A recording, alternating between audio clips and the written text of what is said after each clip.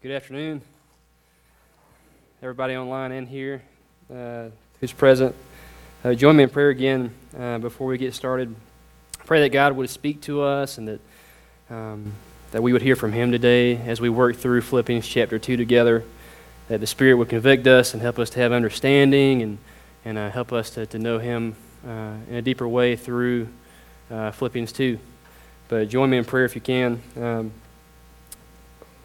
Lord, we come before you, Jesus, and we ask you that, God, you would glorify yourself today as you already have through how we've sung truth together as your body. God, as we've been able to see one another do that as a body of Christ. God, and in humility today, we come before you and we ask that you would give us ears to hear. God, help us to understand your word. God, help us to know how we can live lives that are glorifying to you in joyful partnership with one another, striving side by side. God, we want to do that for your glory. We pray that in your name, Jesus. We pray that you would do that right now. In your name I pray. Amen. Many of you have probably read the great literary classic written by famous Dr. Seuss called Yertle the Turtle. If not, I'd encourage you to watch it on YouTube, to read it sometime today when you get home. But it's a story about a turtle named Yertle who's king over all of the turtles in the pond. And in the beginning of the story, this ambitious king of the pond sat on his throne, which was made out of stone, as he proclaimed that his kingdom that he ruled over was too small because the throne that he sat on was too short. So he believed that he ruled over everything that he could see. And so he had to make his throne taller so that he could see more in order to make his kingdom greater and to make himself greater. And so Yertle the turtle, he ordered 9 of his turtles to stand on each other's backs on top of his throne of stone so that his throne would be taller, and so that he could see more, so that his kingdom would grow and that he would become greater. And throughout the book, he orders 200 more turtles to stand on top of each other's backs. And Yertle, he ignores the concerns of his fellow turtles. They were hungry, their backs were hurting, but all he was concerned with was expanding his own kingdom. He was concerned with making himself greater. And at one point, as they're complaining and as they're trying to express their concerns to him, he lashes out and says, "You have no right to talk to the world's highest turtle. I rule from the clouds over land, over sea. There's nothing, no nothing higher than me." Until Yertle spotted the moon in the sky that was higher than he was. And this led to him ordering 5,607 more turtles to stand on top of each other. And as he's about to make his throne taller and his kingdom greater and himself greater, a turtle named Mac at the bottom of the stack burped, causing that whole throne to just sway back and forth, and Yertle fell to the ground along with his kingdom. It's a silly story, but it gives us a good illustration about what happens when we're driven by our own selfish ambition and what it looks like when we only live to expand our own kingdoms, to exalt ourselves. In the end, it's a path that leads to our downfall, and we leave behind us on the way division, destruction, disunity. If you remember from Trevor's message last week, as he gave us some of the background, the context of the book of Philippians, one of the many reasons that Paul's writing to the church in Philippi is to address some of the internal problems that exist. There seems to be some seeds of disunity that exist within the church, and if they're not dealt with, then this could grow into full-blown disunity, division within the church. And as we take a look at chapter 2 of Philippians today, Paul, he continues to emphasize the need for the Philippian church to be unified, which he already did in chapter 1, verse 27. Remember, Paul, he wrote, "Only let your manner of life be worthy of the gospel of Christ, so that whether I come and see you or am absent, I may hear of you that you are standing firm in one spirit, with one mind, striving side by side for the faith of the gospel." And he continues to emphasize this theme of unity going into chapter 2. And in verses 1 and 2, he writes, "So if there is any encouragement in Christ, any comfort from love, any participation in the Spirit, any affection and sympathy. Complete my joy by being of the same mind, having the same love, being in full accord and of one mind. And in verses 3 through 11, which is what we're mainly going to be focusing in on today, Paul, he begins to teach us about a specific kind of mindset that we should have if we're going to remain unified as a body of Christ.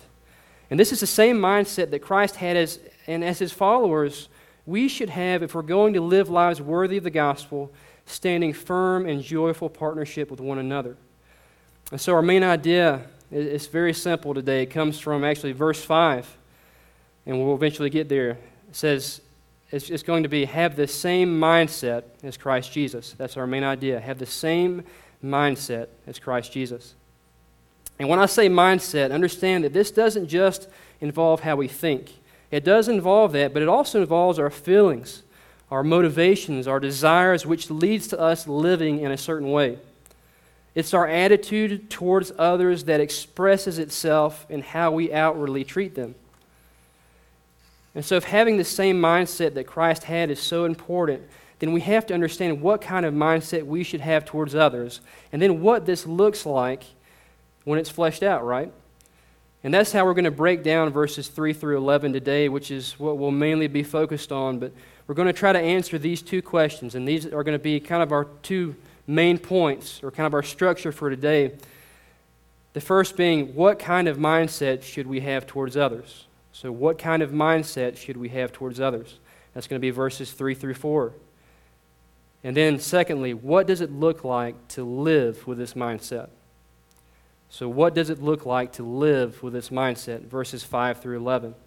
And Lord willing, we'll walk away with a better understanding of how we can live lives worthy of the gospel, standing in a joyful partnership with one another, having the same mindset that Christ had.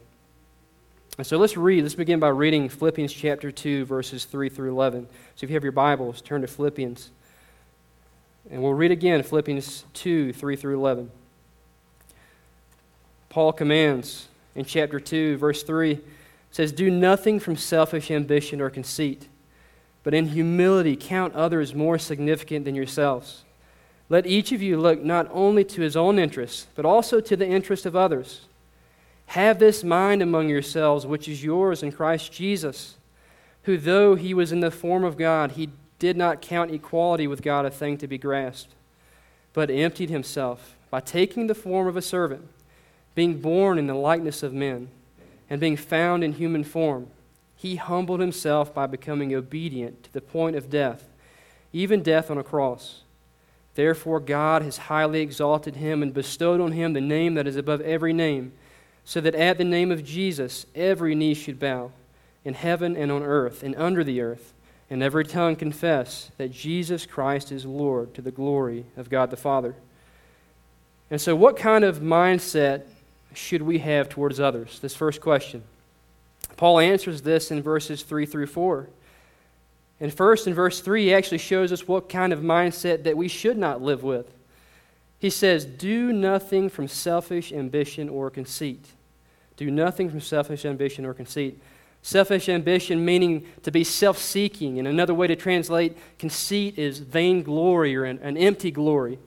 And so this is someone who has a spirit of rivalry or a desire to elevate themselves. They have a self-above-others approach to life. They're not concerned with the interest of others. Instead, they're motivated with this desire, this attitude to serve self with the end goal being to bring themselves glory. And all it is an empty glory, a vain glory. Kind of like Yertle the turtle in the beginning, right? And this is pride. Paul uses the same language in chapter 1, verses 15 through 17, where he describes those who are preaching Christ from envy and rivalry. And they're doing this with a selfish ambition. Selfish ambition, it can be expressed in different ways, and we can see in chapter 1 that their selfish ambition was expressed through being envious of Paul. And he doesn't spell out exactly what these men were envious of. Did they want the same attention that Paul wanted? Did they want to be loved like Paul was loved by the members of the church in Philippi? Did they want the authority that Paul had as an apostle? We don't know, but they viewed him as his rival. They were motivated to preach Christ out of selfish ambition.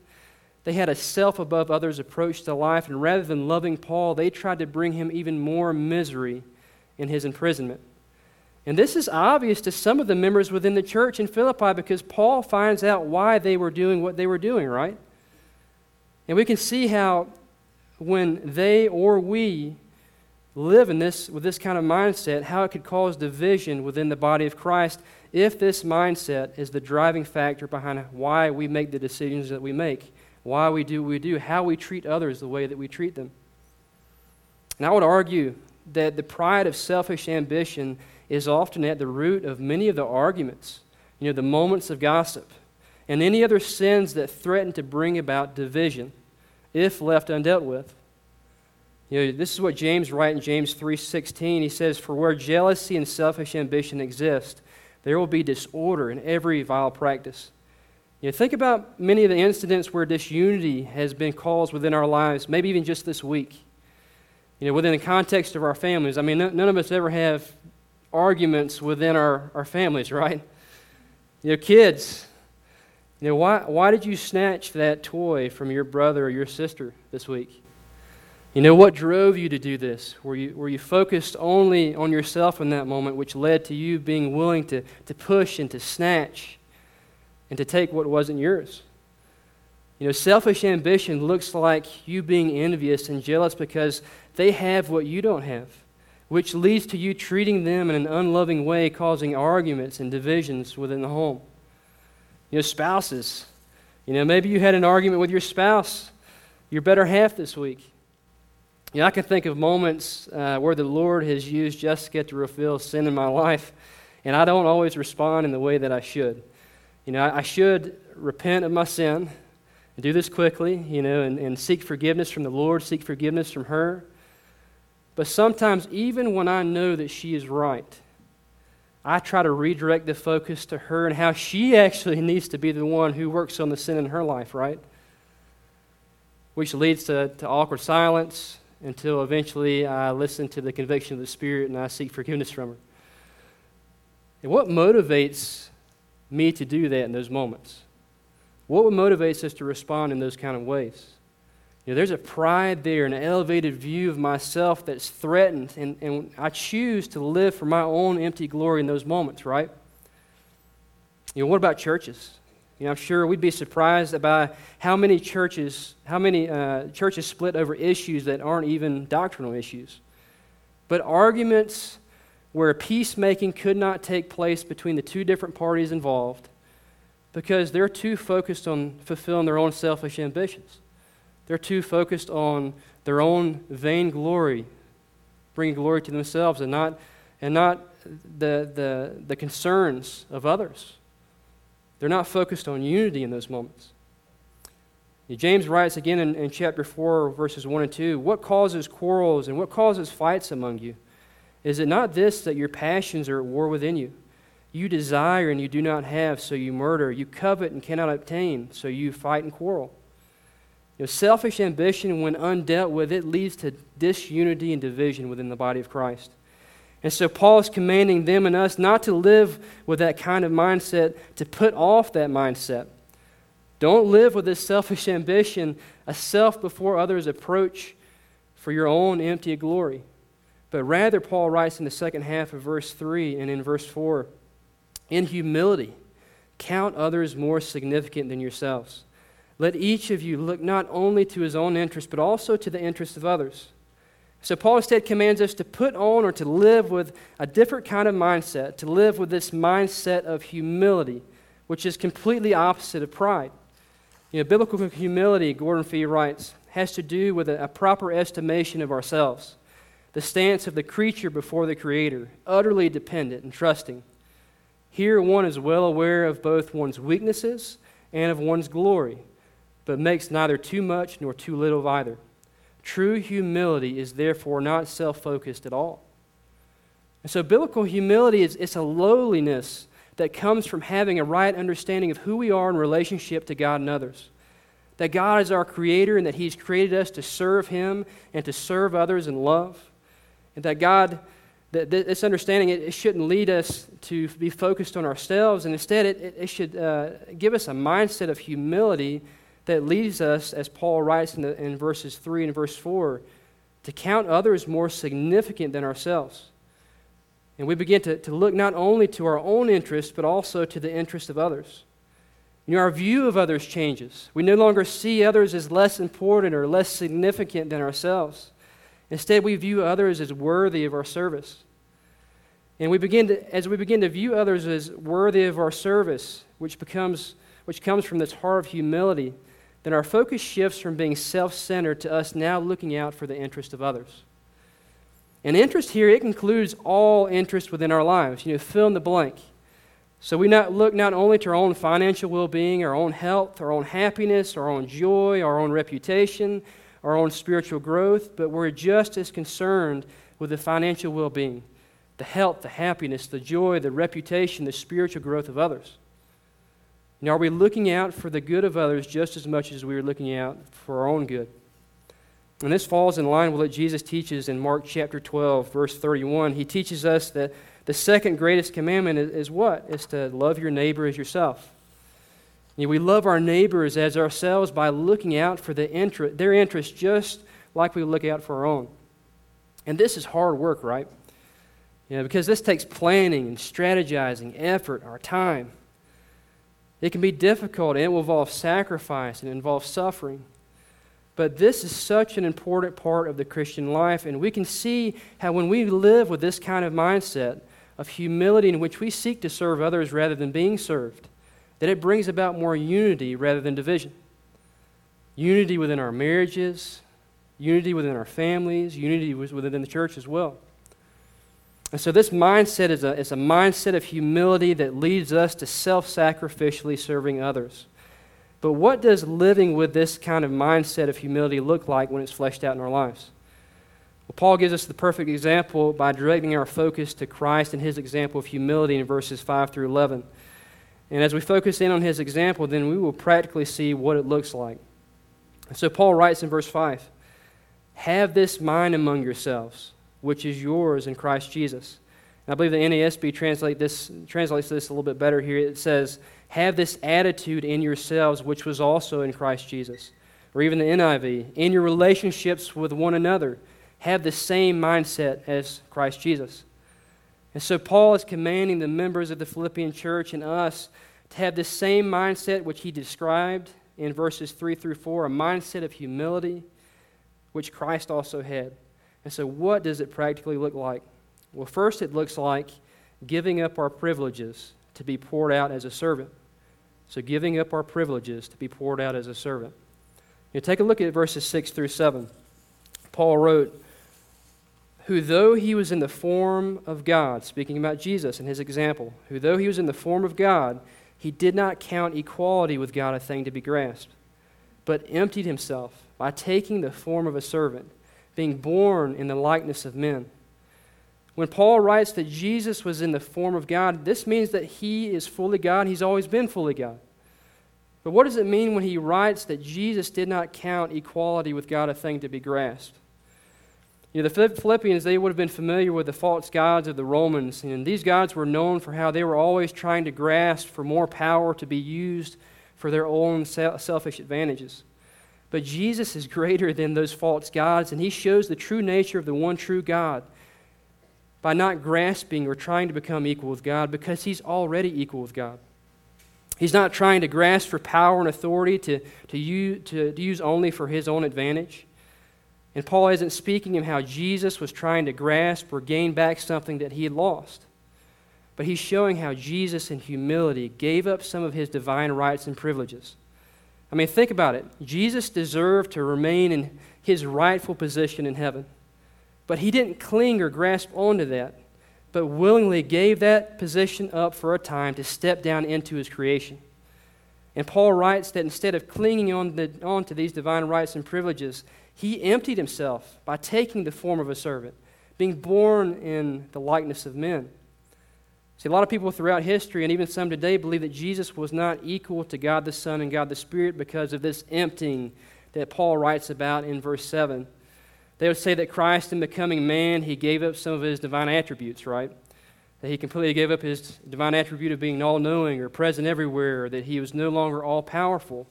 But this isn't what Paul is referring to when he writes about the emptying here, because that would go completely against Hebrews 13, verse 8, where Jesus is described as being the same yesterday, today, and forever. Paul's not saying that Jesus gave up any of his godness. Now, I like what Gordon Fee writes here again. He says, "So Christ did not empty himself of anything. He simply emptied himself. He poured himself out." This is a metaphor, pure and simple. He poured himself out how? By taking on the form of a servant or a slave to others. So Jesus, who has always been fully God, he gave up his rightful position in heaven to step down into his creation, to be born as a helpless baby, to experience weakness and hunger and temptation and tiredness, to experience the hatred of others and the ridicule of others, to experience pain. In humility, he willingly gave up his divine rights and privileges by emptying or pouring himself out by becoming fully man. And he came to self-sacrificially serve others.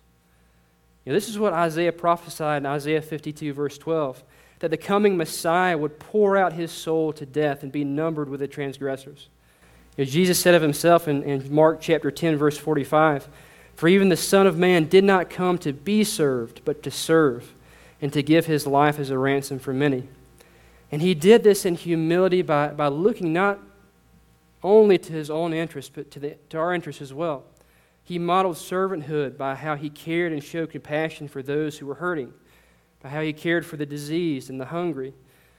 He also modeled this by caring for the spiritual well-being of others through his conversations and his teachings.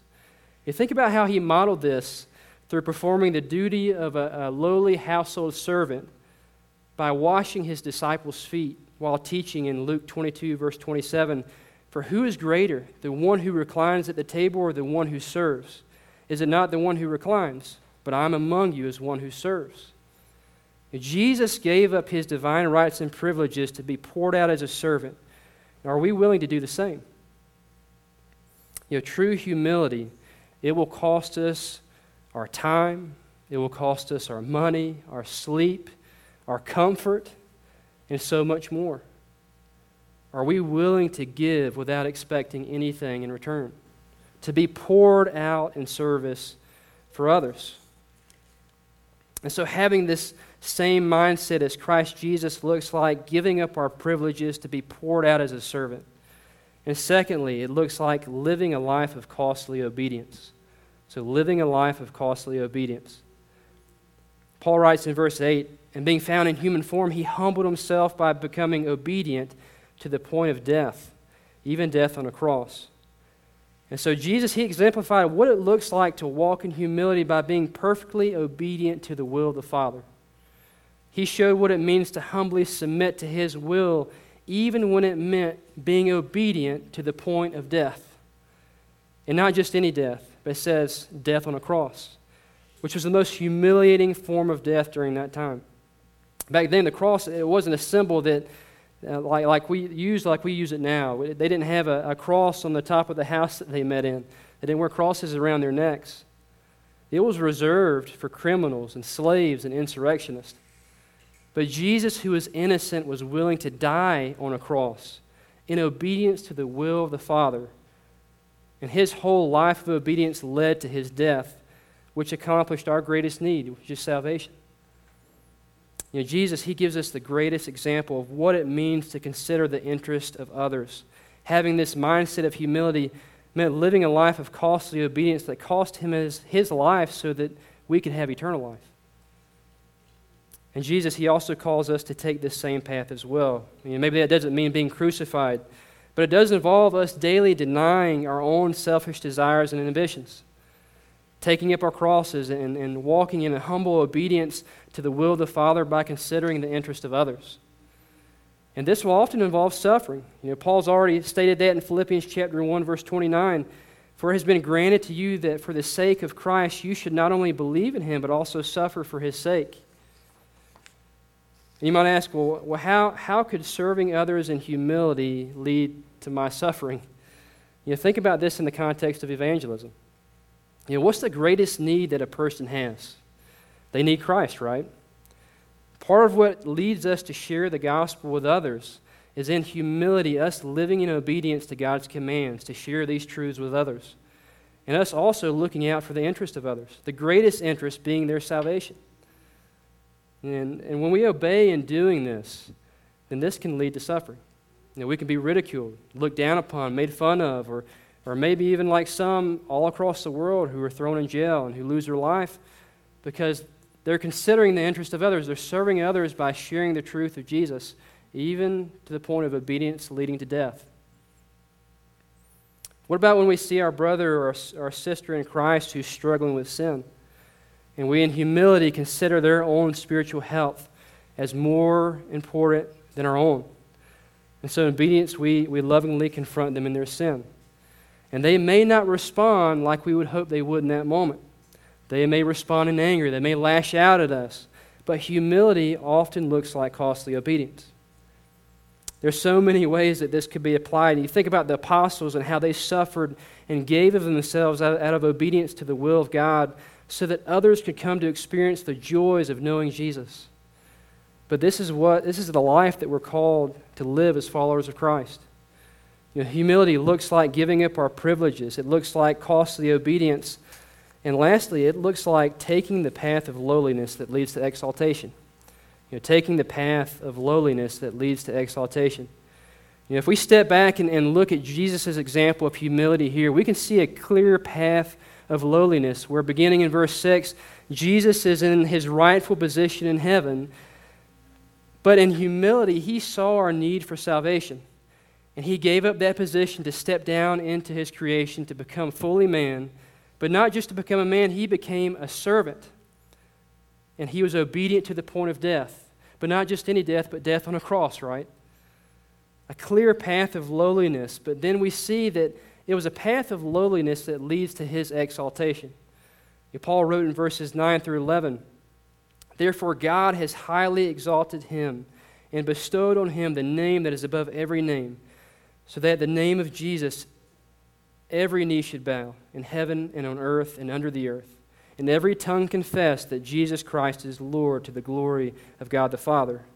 So even though in humility Christ lived a life of obedience to the point of death on the cross for our salvation, he was raised from the dead by the power of the Spirit and exalted to his rightful place at the right hand of God the Father, where one day every knee will bow and every tongue will confess that Christ is Lord to the glory of God the Father.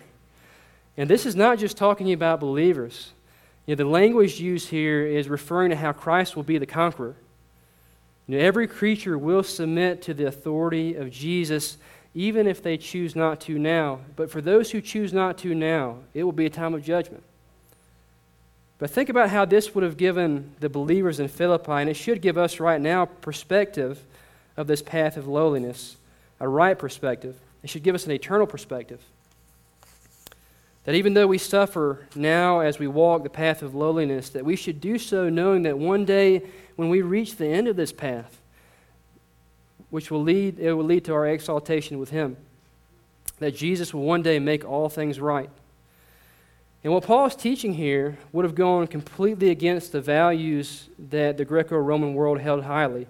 Humility wasn't considered a sought-after virtue. It was a sign of weakness. Even today, the main focus of our culture and the world is how we can be filled rather than how we can be emptied for others. How can I exalt myself to the highest position? How can I gain more power, more security, even at the expense of others? And we can see within the Scriptures what happens when people choose to take that path, the path of exalting themselves now, which ultimately leads to destruction. Think about Satan. His own selfish ambition and desire to exalt himself led to him being cast out of heaven, along with all the other angels who followed that same path. Adam followed the same path. He listened to Satan, and his own selfish ambition to become like God led to disobedience, sin entering into the world, and the fall of mankind. In the New Testament, Judas, one of Jesus' disciples, motivated by his own selfish ambition, he sold out Jesus for a bag of coins, which we know it eventually led to his own destruction. This path, it can be enticing. It can be tempting to take, to be motivated by our own selfish ambition, to live for our own glory now, in hopes that we'll be exalted here and now, which could happen or it might not. But either way, it will lead to our destruction. And maybe you've realized that this is the path that you've been walking on because you've never trusted in Jesus for salvation. You've been living a life in which you've just been trying to exalt yourself. You're trying to fulfill your own selfish ambitions. Then I hope that you will see that walking on this path, it will just lead to ultimately your destruction. But also, do not think that humility is a virtue that we can just produce within ourselves. That if we can just be more humble, that we can change our standing before God. See, God, He initially brings about humility in our lives through the power of the gospel. When He allows the gospel to break into our lives, He humbles us, and He brings us low by helping us see our hopelessness apart from Jesus. And He frees us from living in this self-centered life for our own glory. But this begins with seeing your sin for what it is, seeing what Jesus has done on your behalf, and submitting to Him in humility, placing your faith in Him. And I hope that if that is you, that you would respond to His call to you to trust in Him by faith. But brothers and sisters here at Grace, we've been called to take a different path, a path of lowliness, which involves us serving God in obedience and serving others out of love. And we do this not looking for any kind of reward now, but we walk this path with an eternal perspective, knowing that one day this path of lowliness will lead to exaltation. We will be exalted with Jesus. We'll be made like Him and experience a fullness of joy. And so in conclusion, why is this important for us as a church? Well, you remember that one of the reasons that Paul wrote this letter is to address some of the seeds of disunity that had been planted within the church. He's already addressed some of those in chapter 1, those who are preaching Christ out of a selfish ambition. And later on in chapter 4, we'll see how he addresses the disunity that exists between two different women within the church. He's trying to address these seeds of disunity before they grow and cause great division within the church. And I want to encourage you, brothers and sisters, that we should also be on guard against allowing ourselves to be motivated with an attitude of selfish ambition. That we don't allow each other to live for our own empty and vain glory. This involves all of us as a church. And just think about how beautiful this looks when we're all unified as one body of Christ with this same mindset, guarding against disunity and shining as lights in this world, which Paul actually writes about in verses 14 through 16. I wish we had more time to look at the rest of chapter 2. I know Keith had mentioned it. I didn't know how I would cover this chapter, but Paul gives 3 other examples of what it looks like to walk in humility in this chapter. This whole chapter is centered around Christ and His humility, how we're called to have the same mindset, and he gives example after example of others within the church who exemplify this. Just to give you a few, Paul, he gives his own example of how he's being poured out as a drink offering. He writes about Timothy and how there was no one like him who was genuinely concerned for their welfare, for they all seek their own interest and not those of Jesus Christ. He gives the example of Epaphroditus, how he risked his life to complete what was lacking in their service to him. But Paul even explains how Epaphroditus did not want to cause any worry or distress for the believers in Philippi. This guy's worried about how much distress he's causing the members of the church in Philippi because they heard that he's sick and he almost died. I mean, what a beautiful example of what it means to consider the interest of others greater than your own. And I'm encouraged because, church, there's such a unity that exists among us. There's so many members here within Grace Fellowship Church where we could probably have our own list of those who seek to selflessly serve others, who are beautiful examples of how God has graced us to be unified as a body of Christ. And so I want to encourage us to continue living with this mindset at Grace Fellowship Church. This involves all of us as a body of Christ. And as we go from here, let us examine our motivation behind why we would do what we do. Why do we make the decisions that we make? Why do we treat others the way that we do? Is it selfish ambition, or are we walking in humility? Are we walking in humility, seeking to selflessly serve others by having the same mindset that Christ Jesus had? Let's pray.